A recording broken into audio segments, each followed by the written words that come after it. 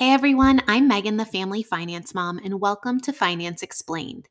This week I've got three major financial headlines for you. First up, the stock market rallied for its second up week in a row. Where does it stand now for March and 2022 year to date? Next, what sectors and asset classes are winning and losing in the current market? Finally, interest rates continue to rise and fast. What does it mean for mortgage rates? And how are interest rates warning us of what's to come? After that, this week, I'm taking a deep dive with Nicole Overcamp, a financial planner and retirement planning specialist, to address one of your most common questions. What is a financial planner? What do they do? How should the relationship serve you? What does it cost? And what else should you know before meeting with one?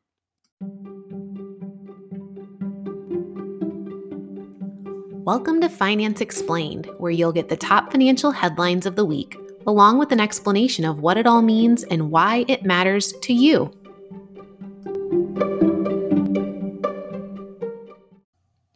Now let's talk about the three biggest headlines of the week. Last week, the market continued to rally, ending the week up 1.8%. March thus far is up 3.9%. And now the market is down just 4.7% year to date. The more volatile tech-heavy NASDAQ is down further, down 9.4% for the year. Day-to-day market movements continue to remain elevated, an indication of the more volatile, uncertain economic and geopolitical environment. Last week, we saw 3 days with market moves exceeding 1% in either direction, while historically, only about 30% of trading days typically see market moves beyond plus or minus 1%. Last week also saw bond yields rise dramatically, following the Fed's first rate hike mid-month with the promise of more to come this year and further public discourse from Fed Chairman Jerome Powell indicating that a 50 basis point increase was not off the table. Many investors are now predicting a 50 basis point increase at the Fed's May meeting. Recall, the Fed is starting to raise interest rates in an effort to reduce inflation. The yield on 10-year Treasury bonds just surpassed 2% earlier in March, but has since powered forward, ending last week at 2.49%. That is nearly a full 100 basis points, or 1%, increase from where 10-year Treasury yields ended 2021. Next up, asset class and sector performance. Through the end of last week, all asset classes except commodities were flat to down. Commodity prices continue to rise, especially those most impacted by Russia, including oil and wheat. For 2022 year to date, the commodity index is up over 30%. For perspective, it was up just 15% at the end of February, with much of March's increase driven by uncertainty from the European conflict around oil, wheat, and metal prices. All stock market sectors and industries are flat to down year to date as well. The only exception is the energy sector, now up over 40% year to date, driven by skyrocketing energy prices, though financials and utilities are just now in positive territory as well. Financial stocks are beneficiaries of rising interest rates and spreads, while utilities are beneficiaries of higher energy prices. Finally, interest rates. In the bond market, remember that bond prices and interest rates are inversely related. As market interest rates increase, which has been the general trend over the start of this year, bond prices fall. As such, all major bond indices are down year to date. Rising interest rates have a greater impact on bonds with longer dated maturities. Given this, long-term Treasury bonds of 20-plus year maturities are down most, down 12.9% year to date. Investment-grade bonds, which tend to have longer-term maturities than high-yield bonds, are down 9.6% for the year, while high-yield and short-term Treasury bonds are down, but less. With the rise in interest rates, there has been more focus and discussion on the yield curve. The yield curve is simply a plot of the current market interest rates, or yields, on the bonds of a single issuer, most often the U.S. government. The current yield curve for U.S. Treasuries has jumped significantly in recent weeks, especially for midterm interest rates or those on bonds ranging in maturity from 2-year bonds to 10-year bonds. All rates for 2 years and beyond are now significantly above pre-pandemic levels. Of more concern, and what I will be closely watching in the coming months, is the spread or difference in rates between varying maturities. Typically, in normal economic environments, the yield curve slopes up and to the right, with longer dated maturities like 10 and 30-year treasuries having higher yields than shorter term maturities. Right now, the yield curve is relatively flat. Historically, an inverted yield curve, when short-term interest rates are higher than long-term interest rates, has been an almost perfect predictor of a coming economic slowdown. Most specifically, investors watch the 2 and 10-year yields for signs of inversion, or when the 2-year yield exceeds the 10-year yield. It's also not an immediate indicator. Historically, once this happens, on average, the inversion occurs 12 to 18 months before the recession begins. The yield curve inverts because investors are predicting an economic slowdown, which typically results in the Fed dropping interest rates again.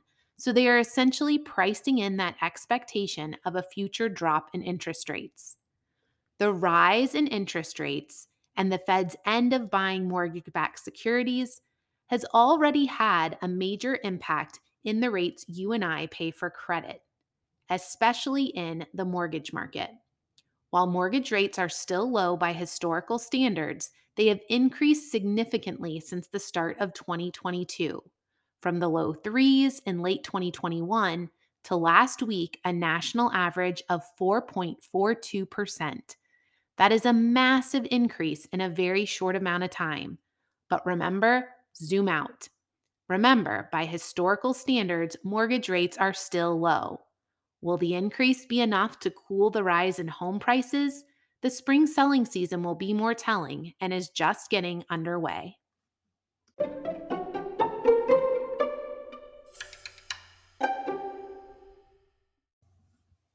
And now for this week's deep dive.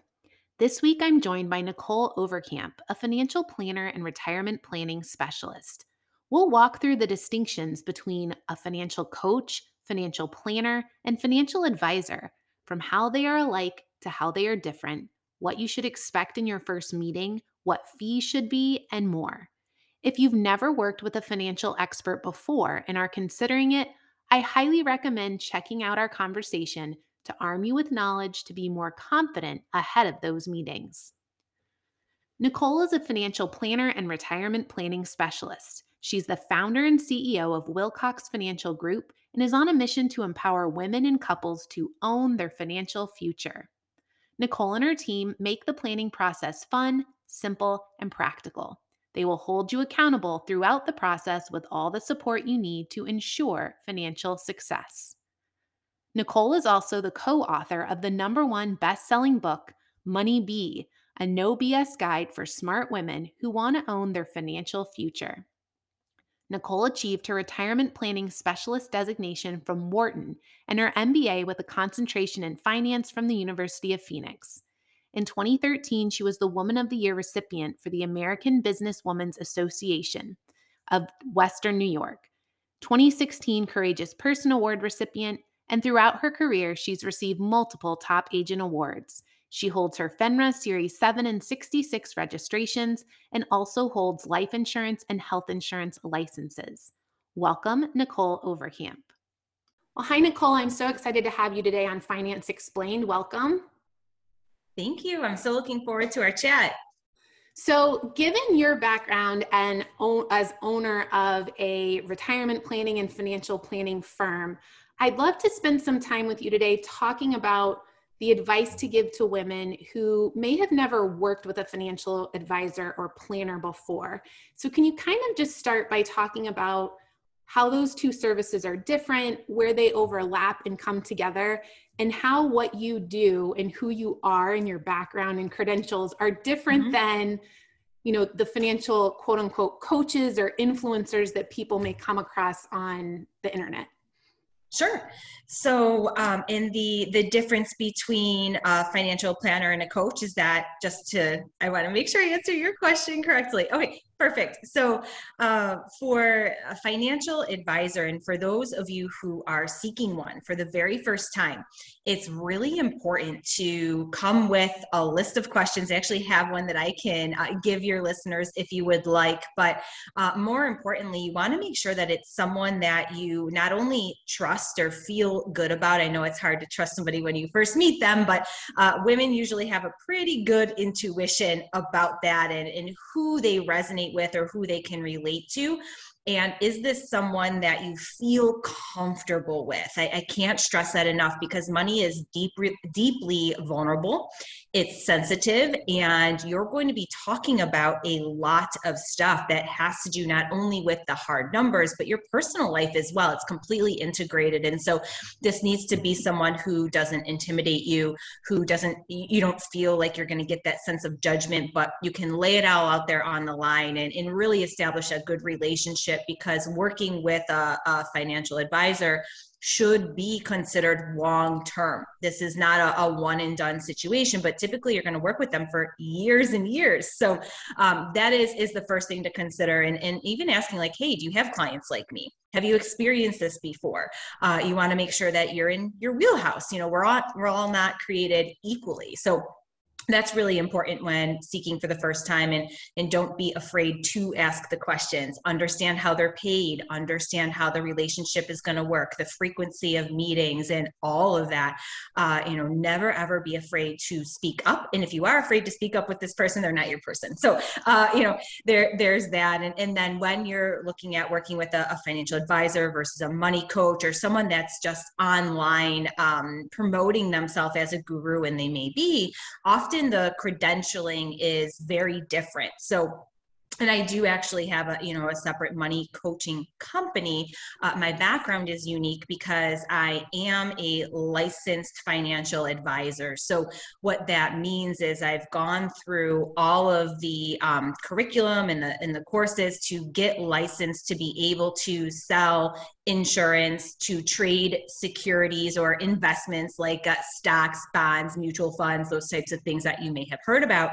And I also have my licensing and credentialing to do fee-based financial planning and act as a fiduciary, which means I must act in your best interest, not my own, and providing unbiased advice, which of course, this sounds like it should be a no-brainer, and of course somebody's going to do that, but it's actually, and unfortunately, not an industry standard. So that is very different. And then I also have certifications that I've gone through and gotten additional education on, like CDFA, a Certified Divorce Financial Analyst, a CHFC, Chartered Financial Consultant, because it's so important to have, when you're talking financial planning, it's more than just mindset, habits, behaviors, even though those are certainly the foundation of building wealth. There's so many nuances and technicalities, and things are constantly changing, and it gets complicated as we think about retirement. There's a lot that goes into it. So you want to make sure that the details are paid attention to when it comes to estate tax planning law, taxes, and everything in between. So that's probably the biggest differentiator between a financial advisor and someone who's licensed and has those certificates versus a coach.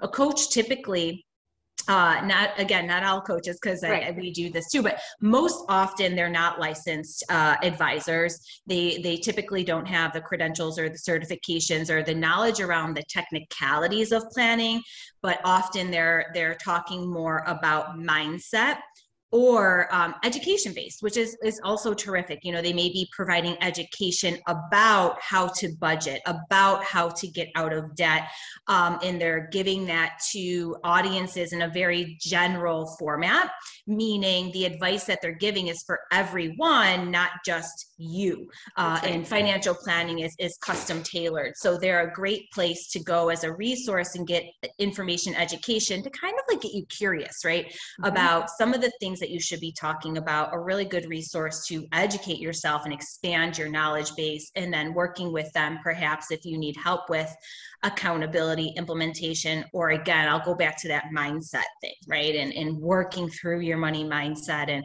if you have anything that's been going on where it's creating resistance for you or self-sabotaging behaviors, that's really, really critical to address, and making sure you're creating healthier habits around money so that you can be disciplined for building wealth long term.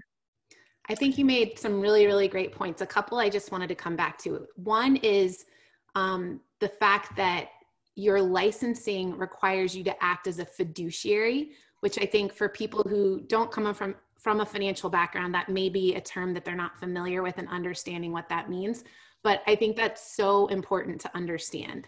A fiduciary, just for listeners who aren't familiar, means that the person you are working with has to follow and abide by a very strict set of rules that are laid out by the SEC to protect you. It makes sure that they are acting in your best interest and not, I think what many people are afraid of, that they're going to go to a financial advisor and they're going to sell them products that generate all these fees for them, but aren't necessarily in their best interest. And so somebody who is licensed and credentialed and has to act as a fiduciary cannot do that legally. And so I just wanted to kind of emphasize that for people who are not familiar. And then the other thing is that, to your point, a lot of the licensing that you've received, the fact that you, have Series 7, Series 66 registrations that allow you to trade investment products on behalf of clients, like all of that comes from a long line of kind of government regulation that has been put in place to protect individual investors and is so important in terms of kind of when you're looking to work with someone. I know one of the things, having come from a background on Wall Street, I sometimes see, and I myself am now like a financial influencer, obviously, Yep. but I just cringe sometimes with the things that I see online where I'm like, that's so illegal. Like they're not supposed to be doing that. No. So anyway, just, I think you hit on some really critical differences in understanding. And I would love to, if you send over kind of that list of questions, I'll be sure to include it in the show notes for people. One of the questions I get asked a lot when people are kind of looking at working with an advisor or a planner for the first time is, who should use one? And is there an income restriction? Like, how do you answer questions like that? Sure. So for me, the answer is always like everyone should use one. And I think it's a matter of where you are on your journey is most likely going to dictate the who in that, because at the end of the day, you don't know what you don't know. And even if you think you've got it all figured out, there's so much value in having that validated, right? And making sure you do, because in the world of money and finance, and Megan, I'm sure you can agree with this, one small tweak can be the impact of hundreds of thousands of dollars down the road, depending on what you're doing. And when you're in your own head, it's easy to be a little bit blind, or just not understand what you are doing, maybe that could change, because it's you, it's us, and I mean, shoot, like there's plenty of times where I need to be called out, because it's also very simple for us to convince ourselves that anything is a good idea. So, there's certainly that, but for us in our firm, I'll speak to that. I can't speak to everyone, but we don't have a minimum like investment requirement to where a lot of firms do to get advice. So for example, you might hear, well, I don't have $100,000 to invest or $250,000 to invest because I can't work with them. And with us, because we're charging a fee and giving that unbiased advice and planning, there is not an investment minimum, right? And so it really doesn't matter how much you have in assets. It's showing up and being ready to receive the education, the information, and then be willing to be coachable, truly, and be willing to take that and implement it based on what we go over. And I think that's a really important distinction for people to understand too, between a planner and an advisor. Like oftentimes a planner is going to help you to get to the point where you could use an advisor. And so they're going to charge kind of a fixed fee to help you create kind of your marching orders, for lack of a better term, that's going to get you to a level where you have wealth. And then instead of paying that fixed fee, you will likely pay a percentage on the assets that are being managed by the advisor. Is that kind of fair? It is. Yes, you're absolutely right. And so sometimes that's going to be the same person, different agreement, or two different people, again, depending on what you want. That's a good point too. Mm-hmm. What should, and we touched on this a little bit, but what are some of the things, and maybe just highlight, that you think people should look for when they are hiring a planner or advisor? You talked a few about kind of licensing and things like that earlier, but what are some of the other things they should look out for? I think one of the things that's good is see if they have a list maybe of individuals that you can talk to. So whether it is written, now it's kind of touchy in our industry. We can't just have like testimonials everywhere. It's not allowed. So if they have any kind of reviews based on how it was working with them as a person, or a list of references that you can call and reach out to or connect with, I think is really helpful to have a different individual's perspective of pros, cons, and working with them is one thing. But then just to reinforce what I really said before, is making sure that they have the correct credentialing or licensing that you're looking for, or that they need to have, rather, to help you with what you need, and certainly asking about that, and then making sure that how they are paid is communicated clearly and it's in alignment with what you're seeking as well. If you're seeking a financial plan, you probably don't want to work with a financial advisor who's commission based and only selling insurance. You really want to make sure that you have a good understanding of that. And in saying that out loud, someone listening is probably like, well, obviously, but it's simply not that obvious, because you could totally be talking to a commission-based insurance representative, and they will tell you, in many cases, I'll help you with your retirement planning. And so it's a tricky industry out there. And, Megan, I'm sure, again, like you're shaking your head, you've seen it, and so that's why it really is so critical to ask those questions and understand the differences, and depending on where you are looking to go with this individual in that partnership, just make sure that it truly is the right fit on many levels. Yeah, and I'm shaking my head in agreement, because for you and I who come from this industry, like, it's evident to us, but right. I can tell you, for many of my listeners, like, all of the jargon and all of the fact that there are all these different kind of talking heads out there, some of them legitimate, some of them not, some of them who are just looking to generate fees and don't provide the transparency and disclosure that they should. And for people who are kind of outside the industry, they may not know any better. And so that's why I think these conversations are so important to have. You mentioned kind of that you have a resource that you provide with to prospective clients about the questions that they should be asking kind of in that first meeting. What does a first meeting, like, what should it look like? And what are some of those critical questions that people should be asking? Sure. So on the list of questions, some of the questions that are on there are, of course, how do you get paid? What can I expect this relationship to look like in terms of cadence of meetings and what we will be going over? Have you worked with someone like me or in a similar circumstance? So, for example, if you are a young single mother and this advisor mostly has clientele that are retired, may not be up to speed with relevant information that you're going to need. So that's really important to ask. And there's really a litany of other ones. And so that is important to bring to the table. And then after that, I'm so sorry, Megan, what was your... Oh, I was just saying, like, what should that first meeting look like? First meeting, sure. Yeah. So in the first meeting, it should really feel like an interview almost, where you are having the opportunity to ask questions. They should also be asking you questions.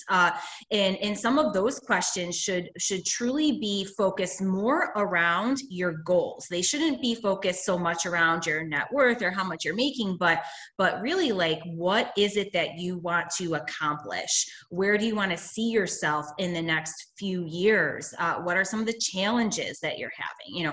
And that advisor should really be getting a thorough understanding of what it is that you want to accomplish, what's important to you, and then the challenges that you're having, so that they can understand if they are a good fit to fill that gap for you. And there should be a lot of listening going on the advisor end, a lot of talking going on the client end, truly. In that discussion, you should be getting a feel for whether or not there's a good rapport, a good comfort level there. And then again, is this someone that you can see yourself talking to, 6 to 12 times throughout the year, and then ongoing year after year? So, you don't want to cringe when the phone rings and they're calling you, that's not a good feeling. And, right. Again, we're laughing at this, but I've had plenty of clients who have come to me and said, well, I've been working with this guy for a really long time, but he's annoying, or I don't really trust him, but I didn't know what else to do, and so like, you guys, like, you work so hard for your money. And it's really important to establish that, and you owe that to yourself, right? You've earned the right to really seek out someone who you feel good about working with. And I love kind of what you said at the very beginning about that women have very good intuition often when it comes to kind of character judgment and trusting your gut about kind of the vibe and the feel that you get from someone. I hear from so many listeners and followers who will say things like, I'm using this guy who is my parents' advisor. He like talks down to me. He does, like, I don't feel good about, like, so then don't leave your money there. And there's almost like this fear of like changing or jumping ship. But I love the fact that you talk about, that first meeting should be an interview that kind of works both ways. Yeah. We've kind of talked around it about like fee structure and things like that, but how much should this cost? Like, what are sort of the industry standards in terms of both fee-based planning, as well as once you kind of progress to that advisor state, like the advisor stage? Sure. So I think that first, there's like a massive range of fees depending on who you're working with and how simple your plan is to, if you're just super young, getting started, maybe you can expect to pay around $1,500 to $1,800 for the year. Up to, if you're more of a like a single professional, maybe around $2,500 or more. If you own a business, more. What I've seen is, as far as in-house and outside with other advisors, most are around $2,000 to maybe like $7,500, depending on complexity, cadence of meetings, if you own a business or not. It really comes down to how many hours are you going to be spending with them, and are they going to be doing in work for you behind the scenes? So, but that is probably a decent range, I would say, from a national perspective. And again, it comes down to service and value, and really thinking about if you make this investment, you're most likely going to get much more than that back from the advice that you're receiving and what you're implementing, and for many of us, those bad, pesky habits that we're cutting out, right? And just to be clear, you're talking about like a fee-based plan. So yes, an actual financial plan. Yep, exactly. Yep. And so, and in exchange for that, you will have meetings, you will get like actual documented, like, this is your plan of action as to the steps you should actually be taking, that gets revisited kind of in all of those meetings. So absolutely, in exchange for that, you will get kind of, I don't know, like tangible, actionable items. And the idea is that you would make or save, so either through investments or debt pay down, if depending on where you are in your journey, you're going to more than make up for that from that cost through the services that the person is providing. Absolutely. It's almost like thinking about you as the client vomit all of your goals and talk about everything that it is that you want to achieve. And then it's our job to reverse engineer that and give you the implementation strategy and how to make that happen. And especially for couples too, it's incredibly helpful in tying you guys together and getting on the same page and being that point of diffusing the situation as well sometimes, because I think money can be uncomfortable for couples sometimes, especially if you love each other, but you're not exactly on the same page and one of you needs to be right. It's so much easier for us to give the neutral, hey, this is like not what you want to hear, but it's what's in your best interest kind of thing. And, I don't have to go home with you. So it's so much easier, in giving all of that. So yeah, you're totally going to get the how to and the education surrounding it. So the why behind the suggestion. And that way you can make the best decisions that way. And typically, we have about 6 meetings throughout the year, plus unlimited communication ongoing in between those meetings, so, right. So it's definitely a lot of communication because there's so much going on. There's decisions to be made. Your life is always changing. Life happens. And so often, we'll get the email like, hey, this just happened. What do we do? How do we deal with it? Right. And so, that's just, thinking of it in a way as like a partnership, right? We're doing this with you. We're not just talking at you and sending you on your way, so, totally different thing in terms of the service and what that's going to look like. And then on you had asked about the advisor side where asset management fee, I think industry standard again, and what we see from smaller boutique firms to some of the bigger banks is anywhere from 1% to 2.5%. Wow. Actually. Yeah. But that's true. I actually had a client in yesterday and her advisory account was 2.5%. And she didn't even have an advisor attached to it. So it was an old, a wirehouse, which means, like a UBS or a type of company like that. And her financial advisor that she was working with had quit. And they moved her to this advisory account where she's being charged 2.5% with 1-800 number for service. And so, she came in and she's like, I don't understand what I'm paying for, Right, so, right. And that actually is a very high fee. That's like double what an average is actually. So, again, it took her maybe 7 years to ask the question. And so that's a lot of money, on the table, depending on the size of an account. But, you definitely want to be closer to that 1 to 1.5% for sure, when you're looking at that.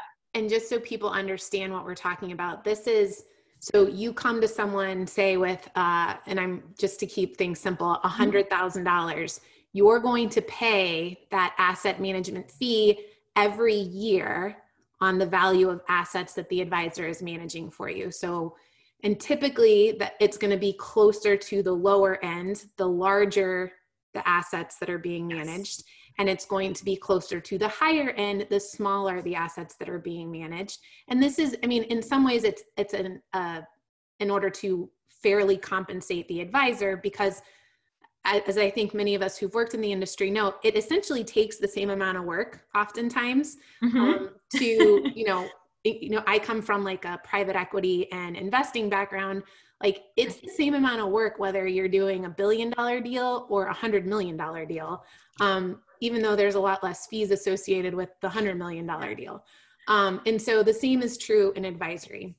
And again, here, the concept is you're paying them that fee and hopefully they're more than earning it by generating better returns and providing advice and helping you be more confident about the investment decisions that you're making all along the way.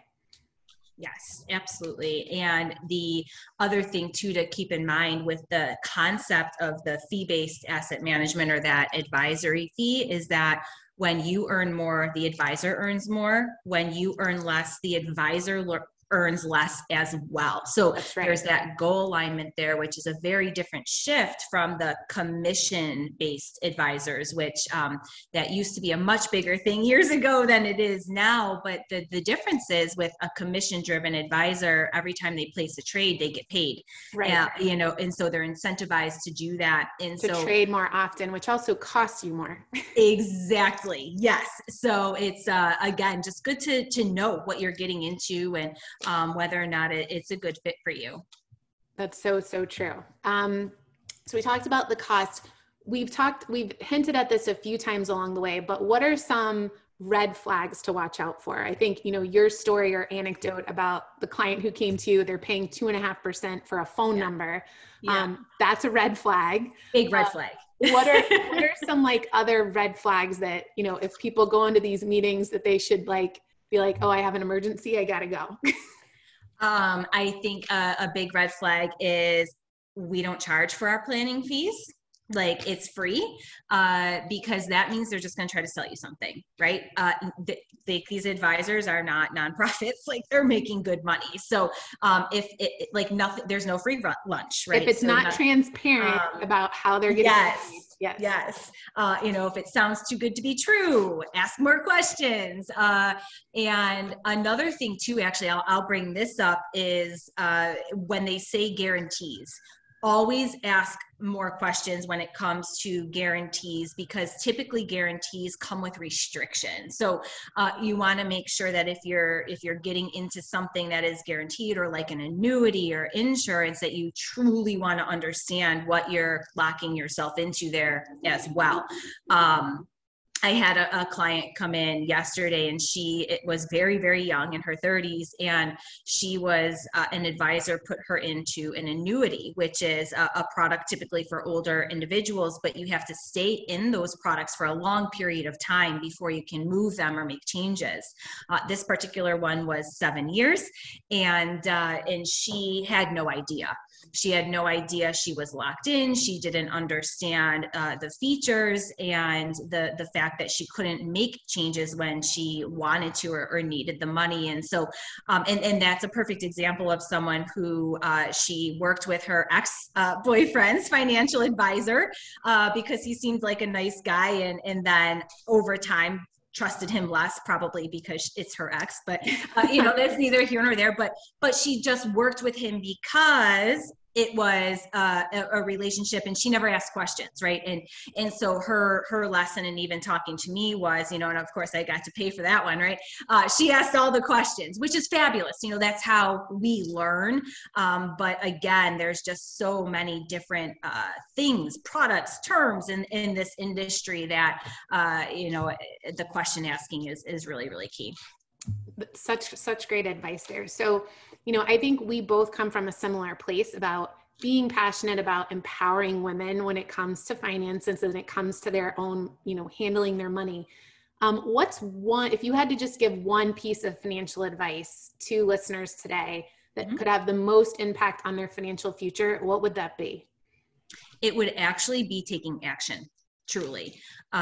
So many women that I talk to, that I know, my dear friends, procrastinate on this because it seems like it's overwhelming, or they're afraid that they will be judged. They're ashamed of where they are. They're making good money. They don't know where it's going, or they're just afraid of what they're going to hear. And oftentimes we work up this big story, or we don't prioritize it because we're prioritizing everybody else, right? And so if there's one thing that you're going to do for yourself and your future, it's to literally take action on everything that's related to your finances, even if it's as simple as getting enrolled in your company 401k plan.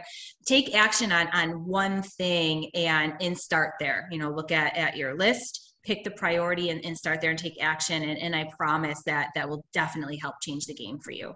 I love that so much, because I hear from so many women. I think women in general, we kind of have this habit of wanting perfect information or wanting to know everything before we do something.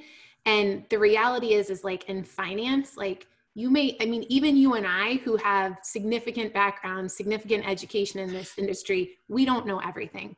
So if you try to wait to do something until you quote unquote know everything, you're never going to take any action.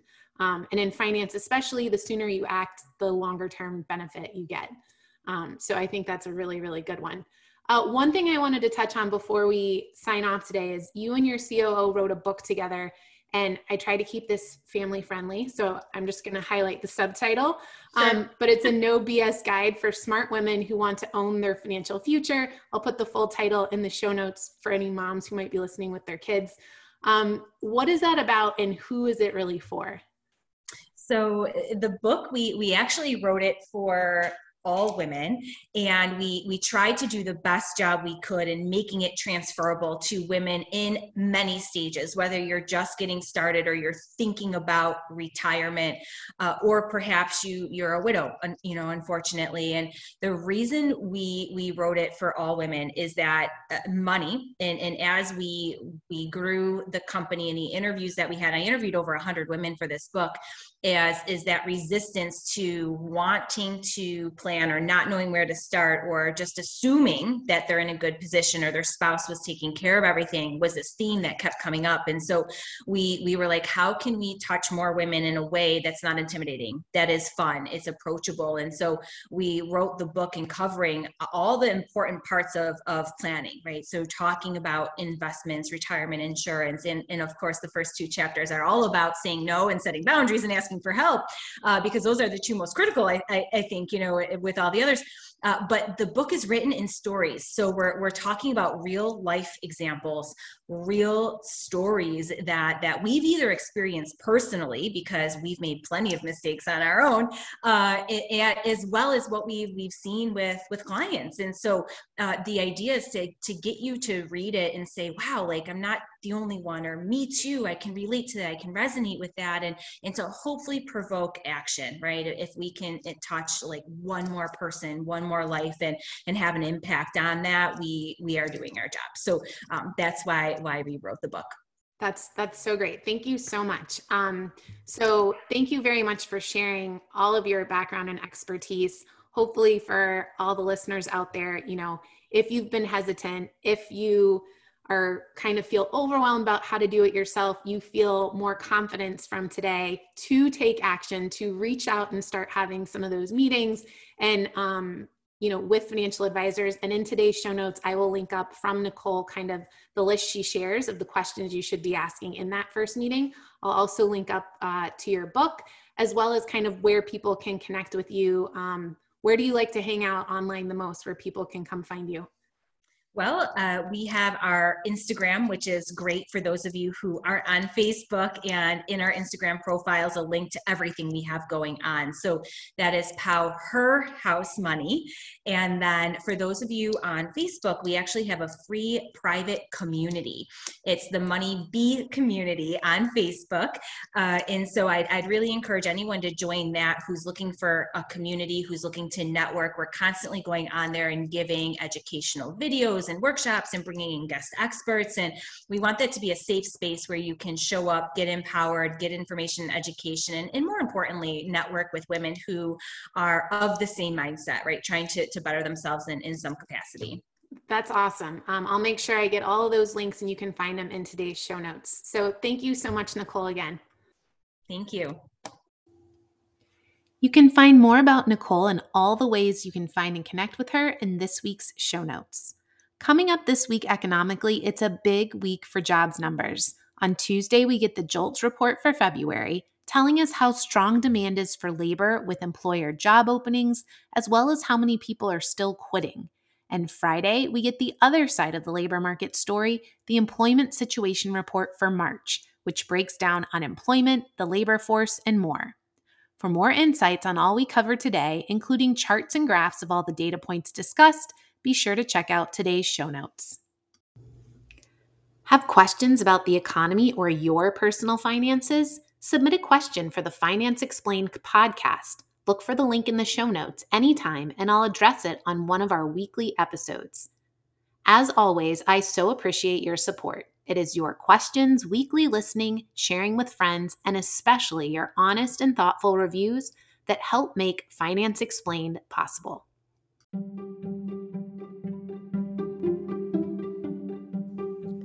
So that's it for this week's episode of Finance Explained by Family Finance Mom. I hope each week to build and expand your financial literacy, help you understand not only the week's headlines, but how they relate to you, and also you can make better financial decisions for yourself, your family, and your futures.